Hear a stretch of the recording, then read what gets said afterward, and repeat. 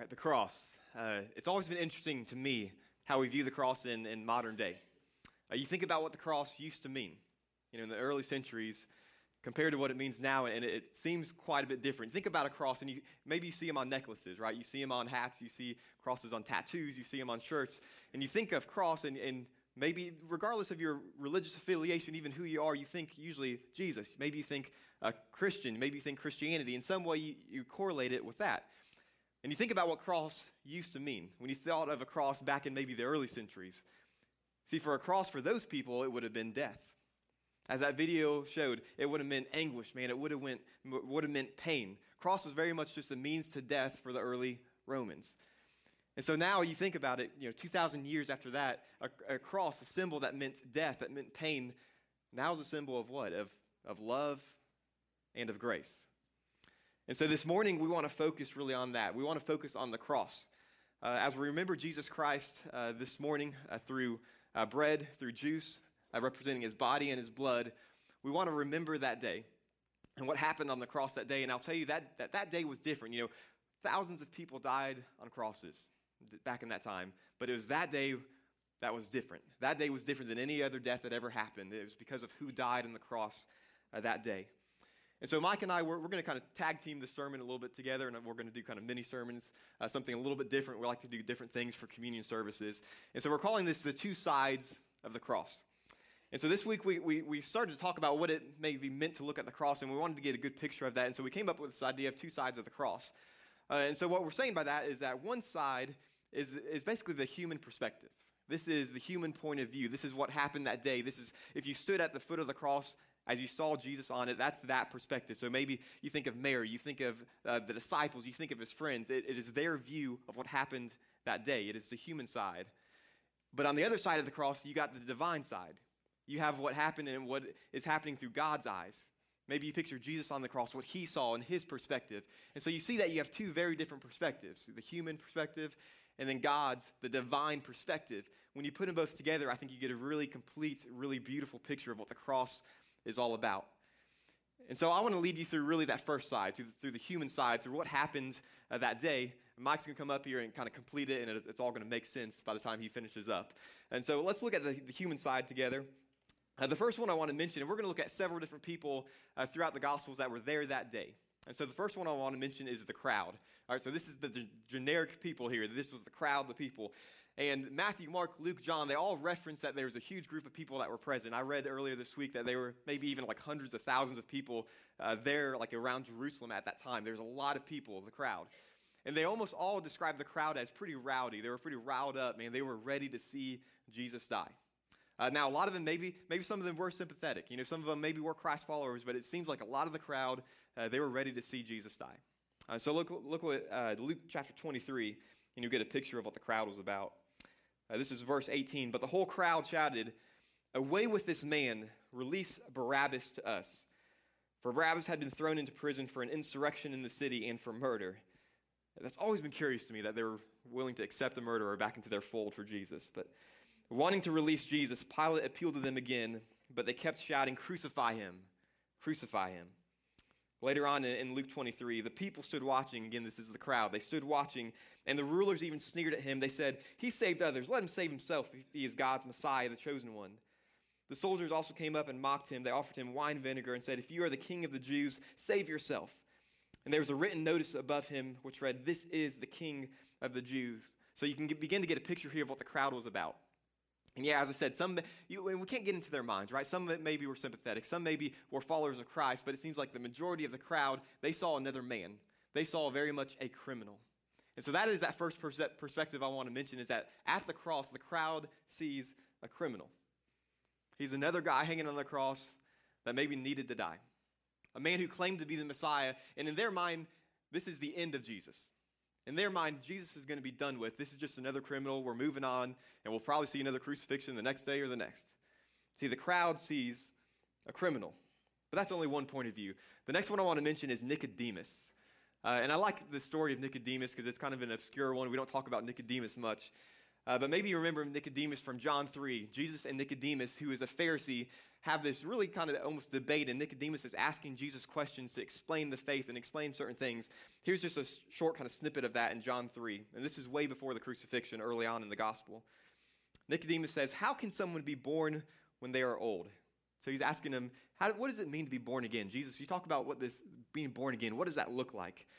Nicodemus says, "Surely they cannot enter a second time into their mother's womb to be born." And so it talks about here in the gospel that Nicodemus and Jesus have this huge long discussion throughout the night. Nicodemus is a Pharisee. He is wondering what Jesus is all about. He's wondering what this faith is that Jesus describes. He's wondering this righteousness that Jesus describes, and he's asking him questions. He's very curious about what he is all about. And so what happens here is then when we get to the cross, you'll see that there's a big jump from curiosity to what it looks like is faith now. And we don't see a lot about Nicodemus between that. And we really have this story, and then we see him at the cross, and it looks like Nicodemus has faith. Check this out in John chapter 19. So this is right after Jesus' death. Later, Joseph of Arimathea asked Pilate for the body of Jesus. Now Joseph was a disciple of Jesus, but secretly because he feared the Jewish leaders. And with Pilate's permission, he came and took the body away, and he was accompanied by Nicodemus, the man who earlier had visited Jesus at night. Nicodemus brought a mixture of myrrh and aloes, about 75 pounds, and taking Jesus' body, the two of them wrapped it with the spices and strips of linen. And so I'll tell you, I'm making an assumption here about Nicodemus and his faith, because we don't get a really blatant, like Nicodemus had faith. We don't get that here. But we see that Joseph was a disciple of Christ. I'm making an assumption that Nicodemus was close to faith, if not already at faith by this point, because he's with Joseph caring for the body. And so what I'm seeing here is Nicodemus, who was a Pharisee, who was questioning something happened at least by the cross or maybe at the cross. Or look at this. At the cross, Nicodemus, I think, sees solutions to his questions. It's a different perspective than the crowd. The crowd who saw a criminal, now Nicodemus sees maybe solution to these questions of faith that he had. Now let's look at another example, the centurion, the Roman centurion. He's a famous example of who was there at the cross that day. The centurion was very much, his job was to crucify Jesus, wasn't it? That was his job, is to carry this task out. Matthew 27, when the centurion and those with him who were guarding Jesus saw the earthquake and all that had happened, they were terrified and exclaimed, "Surely he was the Son of God." So you see that the centurion and other Roman soldiers were there that day. They felt the earthquake. They felt what was going on. They saw what was happening. And a guy who had witnessed hundreds of crucifixions in his life, hundreds of people had died on his watch, he knew that this day was different. You see, at the cross, the centurion sees a Savior. You see that perspective of Nicodemus, a Pharisee who sees a solution, a Roman soldier who sees a Savior. You have a lot of the crowd that sees just a criminal. So let's keep reading it. In John 19, I don't want to leave out maybe one of my favorite examples of someone who was there at the cross, and that's Mary, the mother of Jesus. Because I think when you look at Mary, you see a whole different perspective. John 19, verses 25 through 27. Near the cross of Jesus stood his mother's sister Mary, the wife of Clopas, and Mary Magdalene. And when Jesus saw his mother there and the disciple whom he loved standing nearby, he said to her, "Woman, here is your son." And to the disciple, "Here is your mother." And from that time on, the disciple took her into his home. And so you see that this is a very kind of human interaction here. This is a very real, like Jesus being at the point of death, looking at the disciple saying, "Hey, please take care of my mom. Take care of my mom." And we don't get a lot of like actual words here about what was going on with Mary. I mean, you can imagine them, right? And you can easily imagine what a mother felt watching her son die on a cross, the anguish and the pain that she would have felt. And so I wanted to point Mary out because I think this is a very human and a very real perspective as well. That although Mary probably knew who Jesus was, that he was beyond just her son, I think she was grasping that for sure. And the disciples, they were beginning to grasp who Jesus was. See, at the cross, though, I think Mary just sees death. That would be a mother's response, right? Mary just sees anguish and pain. She sees death. And so I bring out all these perspectives. And look, we could go on to a lot of different people that were there, but I wanted to show a lot of them to see that, the crowd saw a criminal. Nicodemus saw a solution. Centurion sees a Savior. Mary sees death. We have a lot of different perspectives of what happened that day. But I'm telling you, that is just the human side, right? That's just one side of what happened that day. That is just kind of what was there and what they saw. But you have a whole different side that I think explains what the cross was all about. See, the other side is what puts the love and the grace into this, into what happened historically that day.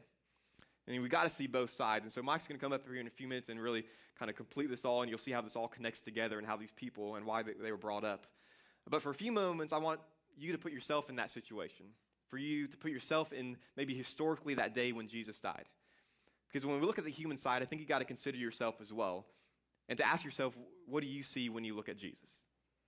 You know, Mary saw something, Centurion saw something, Nicodemus saw something, the crowd saw something.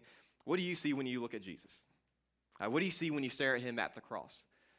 And so for the next few minutes, we're going to have some questions on the screen. I want you just to kind of reflect quietly to yourselves for a few minutes. Then Mike's going to come up here, show you the other side and how this all comes together. Now take your Bible and turn to Romans chapter 3, please, if you brought it. Go to Romans chapter 3. For most of my life, I saw the cross from only one side. When I was a child growing up and hearing lessons in Sunday school, coming to church on Sundays, the cross was all about me. It was all about my side. It was all about the human perspective, as Jonathan did such a good job describing. The suffering, the love, the outstretched arms of Jesus. When I thought of the cross as a young person, that's all I knew. It wasn't until I went to school, actually, to be a minister and began to see the cross from an entirely different side, because there truly are two. There's my side, but then there's the Christ side. There's my perspective and what I see, what I may feel, what I presume, what I assume, and then there is Christ's side, and it's all business. There is no assumption. There is no speculation. It is all very clear and all very eternal. The facts about the cross are undeniable. I mean, you can be a big-time skeptic of Christianity, but you'll never doubt that it actually happened.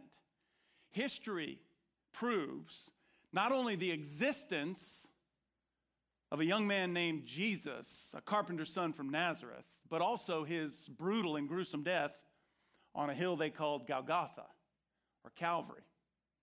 But the real issue, and the reason we set aside a whole service to talk about it, is whether or not we understand the event from not just one side, but both sides. Take your Bible and go to Romans chapter 3, and I want you to read with me beginning verse 19. This is an epistle from the Apostle Paul. And from these 5 or 6 verses that I'm going to read, we're going to realize what Jesus saw when he looked at the crowd, when he looked at Nicodemus, when he looked at the centurion, and when he looked at his own mother Mary. You see, the crowd saw a criminal, just another Friday execution. There were 3 crosses on that hill, and in their minds, there were 3 criminals deserving of the death penalty. But you know what Jesus saw? Jesus saw their greatest need, your greatest need, my greatest need, which is salvation. Look at verse 19. Paul writes, "Now we know that whatever the law says, it says to those who are under the law, so that every mouth may be silenced and the whole world be held accountable." Okay, stop for a moment. The law was given by God to man, not to make us righteous, but to prove our unrighteousness. You see what Paul said?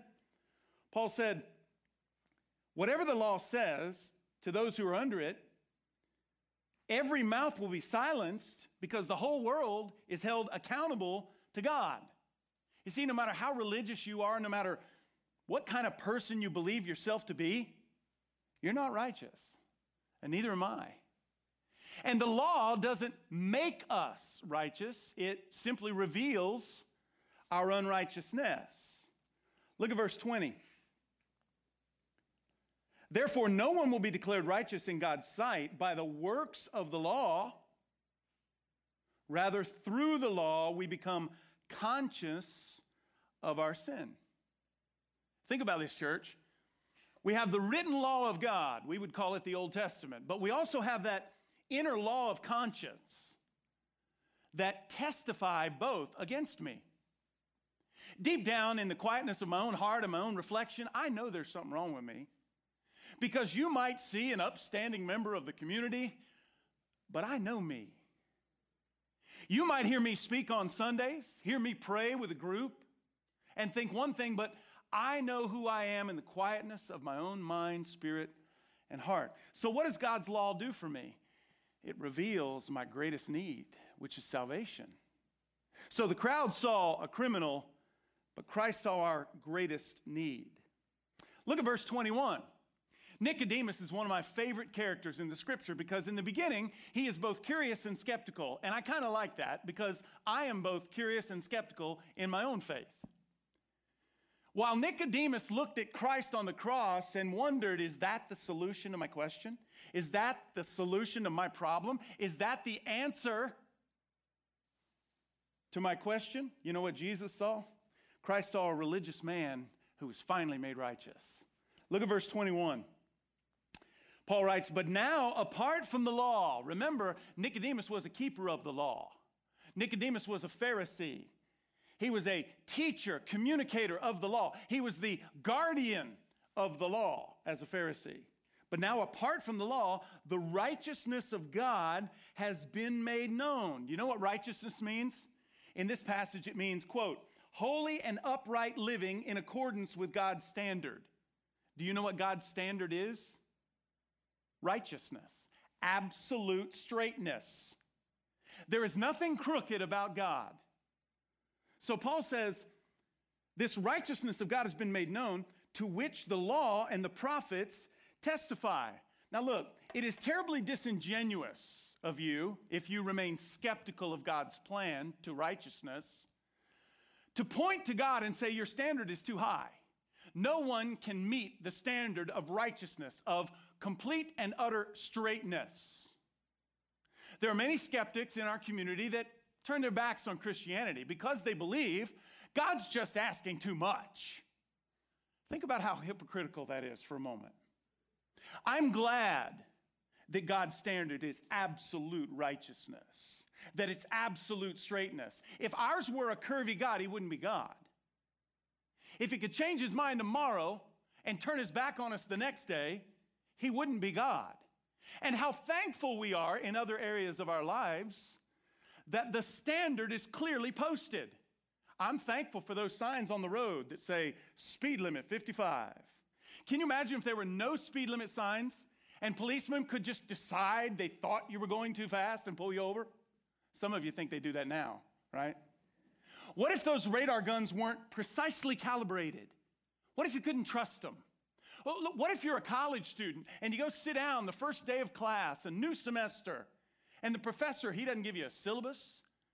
He doesn't give you a list of course requirements. He doesn't tell you what's expected of you to pass this class. What would you do? You'd go to his desk after the class. Hey, what do I read? What do I study? You told me there'd be a final. Where's the textbook? You see, we all appreciate clear standards when it comes to every other part of our lives. Jesus saw a religious man who kept the law his entire life. We would have pointed to Nicodemus and said, wow, that's a good man right there. But he wasn't righteous. So the question that begs an answer is, how righteous am I? If God's standard is absolute straightness, how straight am I? I'm willing to tell you as your pastor, you might see me as a spiritual leader even. I'm not very straight. So if the standard is righteousness, absolute straightness, what do I do? I can't turn to religion like Nicodemus did, for religion is not God's standard. Righteousness is. You see, realizing that I'm incapable of such a demanding standard, Jesus Christ from the cross looked at me like he looked at Nicodemus and met God's requirement, because religion can't make me righteous. The cross, however, can.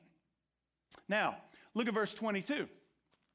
Jonathan mentioned the Roman centurion, a man hardened and calloused to the process of crucifixion. How many spikes had he personally driven through the hands and feet of those executed to die on a cross?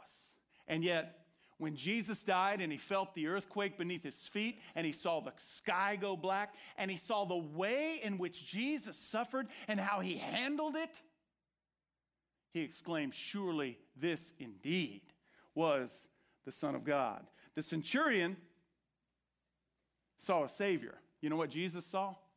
Jesus saw the proper response to the cross, which is faith. Look at Romans 3, verse 22. This righteousness, this absolute straightness, is given through faith in Jesus Christ. Now, to exercise faith is to rely upon something. I can believe my whole life that this music stand is capable of supporting my notes and my Bible. But until I trust it, until I rely upon it, I've not exercised faith in it. So Paul writes, this righteousness is given through faith in Jesus Christ to all who believe. There is no difference between Jew and Gentile. Verse 23, for all have sinned and fall short of the glory of God. Now look, perhaps you find everyday faith difficult. Perhaps you believe that you possess believing faith, but the idea of walking by faith Monday through Saturday is something that eludes you. Well, let me just remind you of something very quickly. Faith is not simply a one-time event when we confront the cross. Faith is an ongoing condition. Now, please listen carefully. Don't misunderstand what I'm about to say. There are three kinds of saving faith.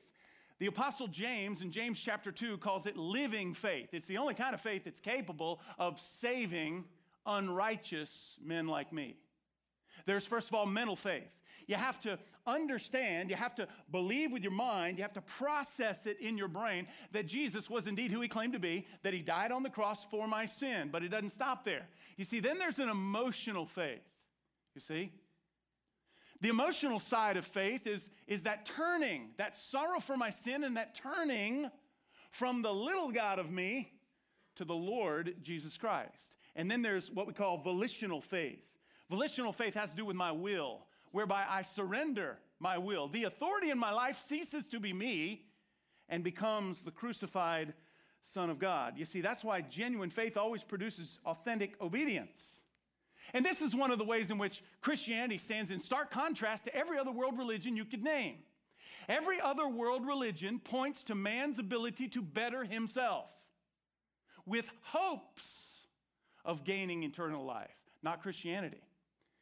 Christianity builds its hope not in man's ability to achieve his own righteousness through good behavior, but Christianity proclaims Jesus Christ is my righteous representative. He's my hope. You see, our faith is in him, which is obviously the only logical and fitting response to the cross. And then finally, Mary, the mother of Jesus. Weeping, I'm sure, with that heaviness in her chest that probably made it difficult to breathe. Watching her son struggle to take his last breath, he's endured the humiliation, the suffering, the mocking. All she could see was death. But you know what her son saw? Her son saw new life.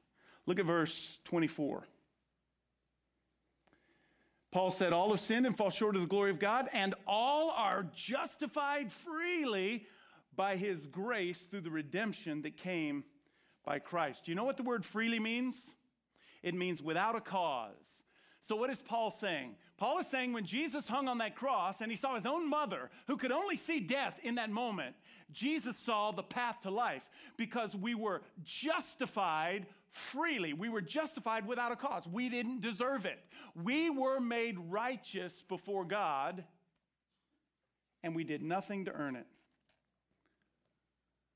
So Mary might have seen death, but Jesus saw life. Let me ask you a question. Why is it that so many in the church don't experience that life?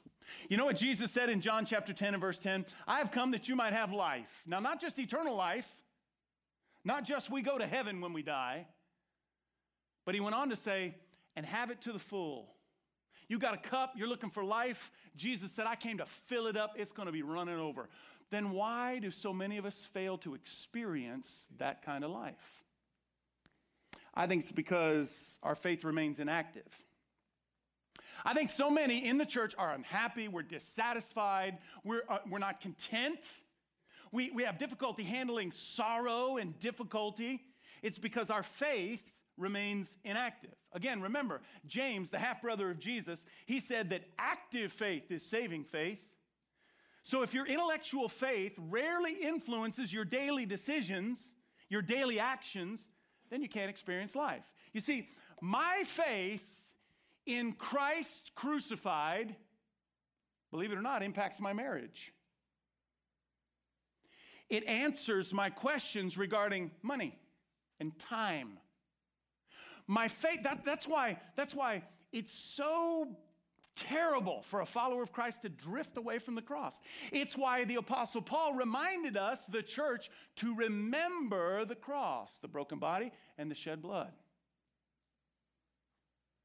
Tell you another reason we don't experience life, it's because our allegiance is divided. The Bible calls this being double-minded. It's like we want to be committed to two separate things, but we can't. We're double-minded. Serious faith demands serious loyalty. And some of us can't even bow our heads in public and give thanks for the food at a restaurant. How serious is your faith? And you want to know why you don't experience life? Serious faith demands serious loyalty. And serious loyalty to Christ and his cross, that's what produces serious life. The last reason we don't experience life is because our conscience remains hardened. You know, brokenness regarding my sin, that's the key. Realizing that when Christ died for me, when Christ died for sin, that when I decide to embrace him in authentic faith, I die too. I die too to my own sin, which means daily confession, which means moment by moment, short accounts with God. God, I was out of line when I said that to Amy. I'm sorry. God, I shouldn't have had that thought. That's way out of bounds. Please forgive me. God, give me grace to find forgiveness in my heart for them, just like you forgave me. The cross is a symbol of death. Jonathan's right. You go back 2,000 years and hang one of those around a gold necklace, and people would mock you. They'd think you're some kind of crazy person. The cross was an instrument of death in the first century. It was one of the most agonizing deaths imaginable. The paradox of the cross is that for followers of Christ, the cross is a symbol of life. We believe that from death came life. From the world's worst came God's best. So I ask you again, what do you think of when you think of the cross? It's easy to think about his arms outstretched wide, his love, his grace, the suffering, the horror of the moment. But there's another side to that cross, and it's all business. You see, God had a plan. It was outrageous. It was awesome. It would impact millions of lives for thousands and thousands of years, and he executed it without a flaw or a hiccup. That is the event that we remember today. Now, here's how we're going to do it. In a moment, the band will begin playing. As they begin playing a song that may be new to some of you, I want you to stick with it and pay close attention to the words. This entire time will be for your reflection. We're not going to take it all at the same time. We're not going to come by in some sort of line. You sit until you are ready to get up and move to the station closest to you. Take a piece of bread and a cup, go back to your seat. When you are ready, it could be momentarily, it could be at the very end of the service, you remember the broken body and the shed blood of Jesus. Let's pray. Father, today we give thanks for the obedience of your suffering servant, Jesus Christ, who bore in his body the sins, the transgressions, the failures of mankind for all time. So I thank you for his broken body, and I thank you for his shed blood. Might we remember as we reflect the critical place that holds in our lives. I pray it because of him and in his name. Amen. This time is yours. Sing with us, and when you are ready, make your move.